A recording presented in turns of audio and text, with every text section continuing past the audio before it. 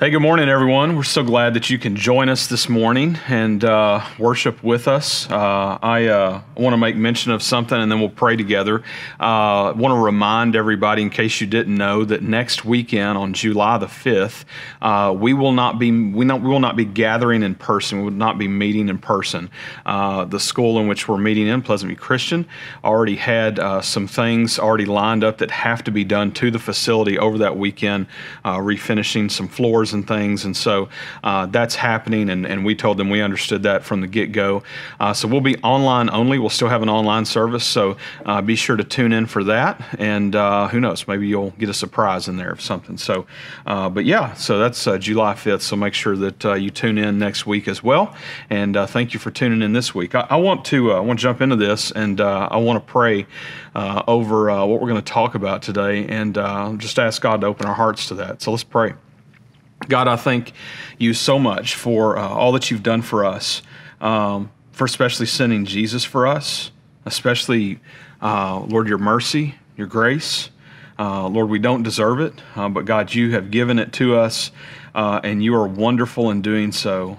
God, we recognize that today, and God, I just pray that even right now, Lord, as we're seeking you and seeking your word, God, I pray that you would speak to our hearts about our hearts today. Help us to see through lies that we might buy into and things like that, Lord, to believe things that are not true.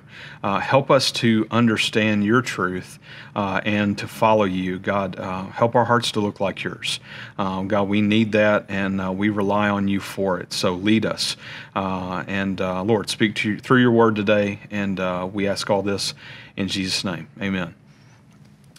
So this message I'm sharing with you this morning is one that is kind of funny that I've had several people kind of make mentions of things like this that I have talked about in the past, and I have done a message on this in the past, probably very similar to this message. I purposely did not let myself go back and look at my notes or listen to that message, and on purpose, because I really kind of felt led to this somewhat too, because of having several conversations in the last couple of weeks with people about this particular thing, and it's surrounding this little saying that we hear of, follow your heart. Now, and I've made, tons of jokes over the years about, you go to somebody's house and you'll see, painted on the wall or something, follow your heart or whatever. And the joke I've made is that it's not a biblical statement. It's not a good statement for us to adopt. And of course, well-meaning people have no idea of that. And so I just love, kind of poking at people about it. But I want to talk about that this morning. If you lived through the 80s, then you maybe remember a band called the Scorpions. They were an 80s metal band, and they had a hit called "Rock You Like a Hurricane," and of course they had "Winds of Change." If you remember that was a big one. When the wall came down, and all this kind of stuff. Big, even kind of historic in a way of all that. But they also had a song called "Don't Follow Your Heart," and it's funny because I just was curious. Like, I knew there would be songs, and I honestly don't remember much about that song, but I went and listened to some of that song earlier today, and that song is very much what a friend of mine used to refer to as an 80s "you can do it" song. You know what I'm talking about? It's like, there were all these songs, especially in the 80s, that were like the "you can do it" type songs. They're the songs that you're going to listen to before you go out to play the big game or, whatever it is. And then, songs like, Karate Kid, "You're the best around," all that kind of stuff. So, same kind of thing, same kind of premise, but it was, this song, and it's called "Follow Your Heart." Today I want to talk about why we don't want to follow our hearts. And that sounds a little crazy, but I think you'll go with me there. I think you'll understand once we get into this. A statement like, follow your heart has such a liberating tone to it of like, oh yes, go that way and be one with the whatever and all this kind of stuff. And the truth is that, that's not necessarily good for us, because one of the things that we understand about our hearts, and and I'm gonna share with you a little bit from a blog that John Bloom with Desiring God did. That it was just too good not to. I'm actually going to share a couple sections of it. It's just too good to not share this morning. And he talks about this, but he talks about how our hearts aren't meant to lead us. God didn't create us with hearts that are supposed to lead us. And that may be a thought that maybe you have never thought about before. But the truth is that God created us with a heart that needs to be led. And so our hearts needing to be led need to be led by God himself. And so, for us, I think this morning, as we're, thinking about this, I think this is true when we think about things like sometimes we hear things that we don't want to hear, and our hearts say, I don't want to hear that, and we want to shun that.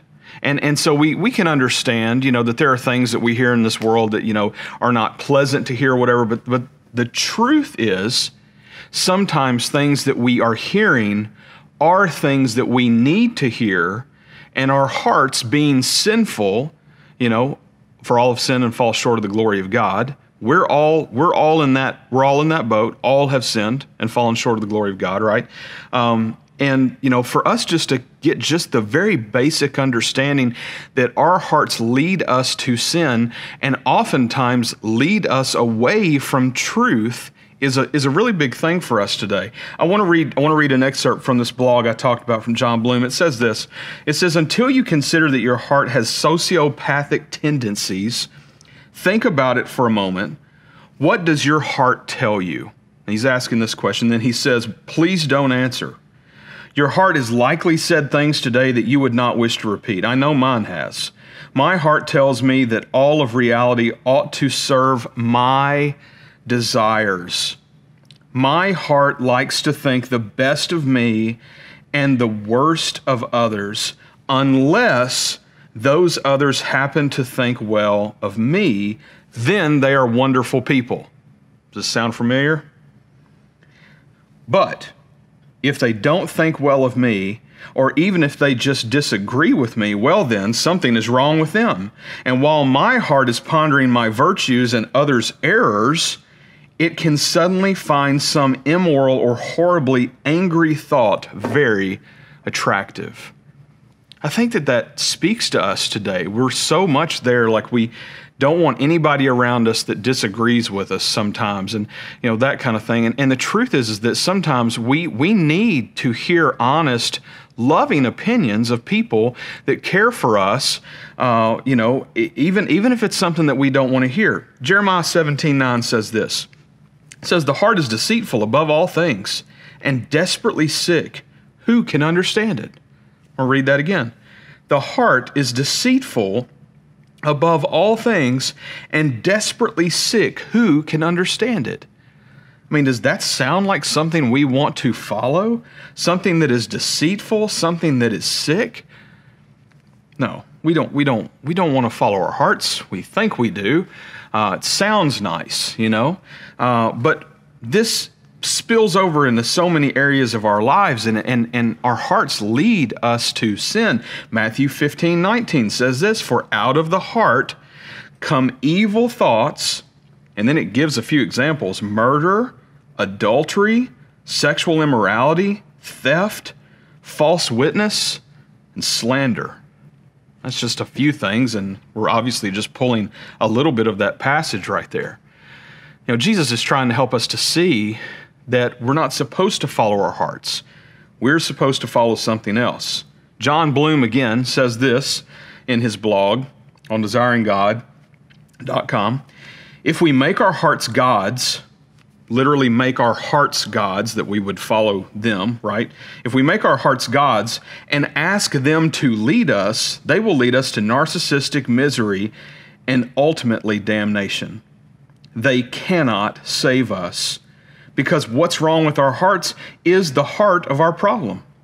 But if our hearts believe in God as they are designed to, then God saves us and leads our hearts to exceeding joy. Therefore, don't believe in your heart. Direct your heart to believe in God. Don't follow your heart, follow Jesus. Note that Jesus did not say to his disciples, let not your hearts be troubled, just believe in your hearts. He said, let not your hearts be troubled, believe in God. Believe also in me. Our hearts long for something. They're longing for something. It's why we're so quick to try to find something to cling to when we feel like the ship is going down. You know what I'm saying? And our hearts long for something, and we see what they're longing for in Psalm 42. In Psalm 42 in verse 1 it says, as a deer pants for flowing streams, so pants my soul for you, O God. My soul thirsts, verse 2, my soul thirsts for God, for the living God. When shall I come and appear before God? And then in verse 33, David says something here that very much resonates with us, I think. He says, he's just being honest, he's sharing his heart. He says, my tears have been my food day and night, while they say to me all the day long, where is your God? And I think that that's where so many times we go, as somebody who has struggled with depression at times in my life, verse 3, Psalm 42, boom, big verse. And here's what I see in this verse. I see David being honest, and he's lamenting, I've had these moments when my tears have been my food day and night, when I've let that be what leads me, when I've let that heart be what is consuming me. What do our hearts long for? They long for God. Our hearts long for God. Why? Because they were created to long for God. We were created needing to worship something all the time. God created us to worship. You may say, that sounds egotistical of God. Not if you think about the fact that God knows that He is the very best thing for us. And He wants us to have Him. He wants us to have a relationship with Him, which happens through what happened in Him, the Father, sending His Son Jesus to die for us, that we might be forgiven of our sin and be a part of the family of God. And all we have to do is believe. It's not about how much we, follow God over following our hearts or whatever it is. The truth is we know that we fail at that from time to time. We live in this world where we are feeding things to our heart all the time. And a lot of those things are desires that are the things that abound for us in this world that we can feast on from the buffet of life, of all these things that we don't need.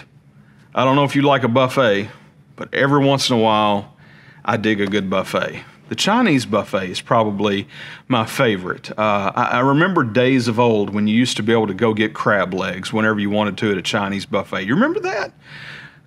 I don't know what happened to that. I guess we ate too many crab legs and cost them too much money. But every once in a while, you still can get that. Might have to pay a little extra or something for it. But one of the things I love about the Chinese buffet is I can go and I can get a little General Tso. I can get a little chicken on a stick. I can get a little fried shrimp. All these things that I love. And then lastly, this thing that tops it off for me, which is probably so weird for so many people, is that I have this thing for cafeteria-style chocolate pudding, right? Isn't that amazing stuff? I don't know why I like that. But if it's cold, I want a bowl of it. It's terrible for me, right? And it's very much what we do in this life with how we feed our hearts. And instead of pushing our hearts to follow the Lord and to follow God and allowing our heart to feast on Him and spend time with Him, it starts to stray. And we start to find other desires in this world. And those things become the things that we worship. They become our idols. And they end up most of the time hurting us and destroying things around us. David finishes that psalm in Psalm 42 in verse 11, and he says this. He says, "Why are you cast down, O my soul? And why are you in turmoil with me? Hope in God. Hope in God, for I shall again praise him, my salvation and my God. Tim Keller says this in another blog post on the Gospel Coalition. And he says this, he says, the only heroic narrative we've got left in our culture is the individual looking inside, seeing who they want to be, and asserting that over and against everyone else in society. I'm going to read that again. The only heroic narrative we've got left in our culture is the individual looking inside, seeing who they want to be, and asserting that over and against everyone else in society. It's going back to that, whatever I've come up with inside of me is better than everything else going on and everybody else's opinion, and truth in of itself no longer matters. And that's right where Satan wants us. He wants to destroy us. He wants to destroy us. He wants to destroy our families. He wants to destroy our churches. And it all comes back to this, what's right for me is right for me, and it doesn't matter what anybody else or anything else says. And that ends up including the truth of God itself. We know better than that. We know that God loves us and He cares for us very much, and we don't want that to be our narrative. In fact, we don't want people to think that we've got it figured out on our own. In fact, we want people to be led to Jesus. We want them to see in us that we don't have it together, but we know the guy that does. And in that, they can see in us our reliance and our hope in Christ alone. Matthew 16:24 says this. It says, then Jesus told the disciples, if anyone would come after me, let him deny himself. I'm going to read that again. If anyone would come after me, let him deny himself and take up his cross and follow me. For whoever would save his life will lose it. But whoever loses his life for my sake will find it. For what will it profit a man if he gains the whole world and forfeits his soul? Or what shall a man give in return for his soul? God cares about us. He loves us. He recognizes that the very best thing for us, for our hearts, is Him. What did David say? He said, my soul thirsts for God, for the living God. I think today we need to recognize in our lives that there are so many things pulling at us, but the thing that we need the most is our relationship with the Lord itself. And maybe you've been in cruise control. I think that's been a real easy thing for a lot of people to kind of end up in during quarantine and all these things. Maybe that's where you've been for the last little while. Maybe you've not really been seeking the Lord. Let me just encourage you. Seek the Lord. Spend time with Him.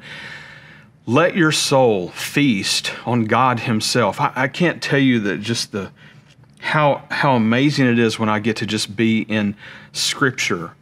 And how amazing it is that it seems like everything in my life, even though I'm in ministry, that everything in my life fights against me spending time with God some days. And the very thing that I need the most is to be with Him, to allow Him to speak into my life and into my heart. To be reminded that to follow Jesus, I am to deny myself, to take up the cross and follow Him. You know, that's this huge piece for us today, to be reminded that Jesus is our shepherd and that we're not supposed to follow our heart. We're supposed to follow Jesus.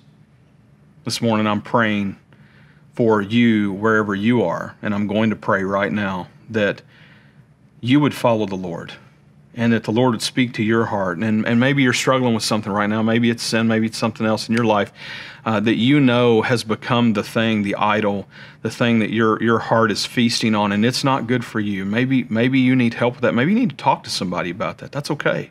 We would love to talk with you. Ben will talk about that in just a minute, how you can get in touch with us. We'd love to spend time with you if we can, over the phone, email, messaging, whatever it takes. We want to care for you and want to love you. Jesus loves you. And today we are reminded not to follow our heart, but to follow him. Let's pray. God, thank you so much for the chance that we have, Lord, to come to you, to come to your word, to feast on it for just a few minutes, and how good it is for us to get to do that. God, I pray that we would be reminded that we need that. Lord, that we find joy in that. God, our joy is in you. And God, we're looking for joy in all these things and all these places. And the truth is it's right in front of our faces. God, help us to embrace what you've given us in your love and your care and your affection. Lord, your Son sent for us, not because we deserve it, but because you love us, to give us life, to give us meaning, to give us purpose. God, may we seek that. May we seek your purpose for our lives. Lord, may we seek what you have for us and stop seeking our own. God, help us to see our need for you, to follow you in all things, God, and help us to experience the joy that you have for us in this life and in the one to come. Lord, thank you for your Son, Jesus. We ask this in his name. Amen.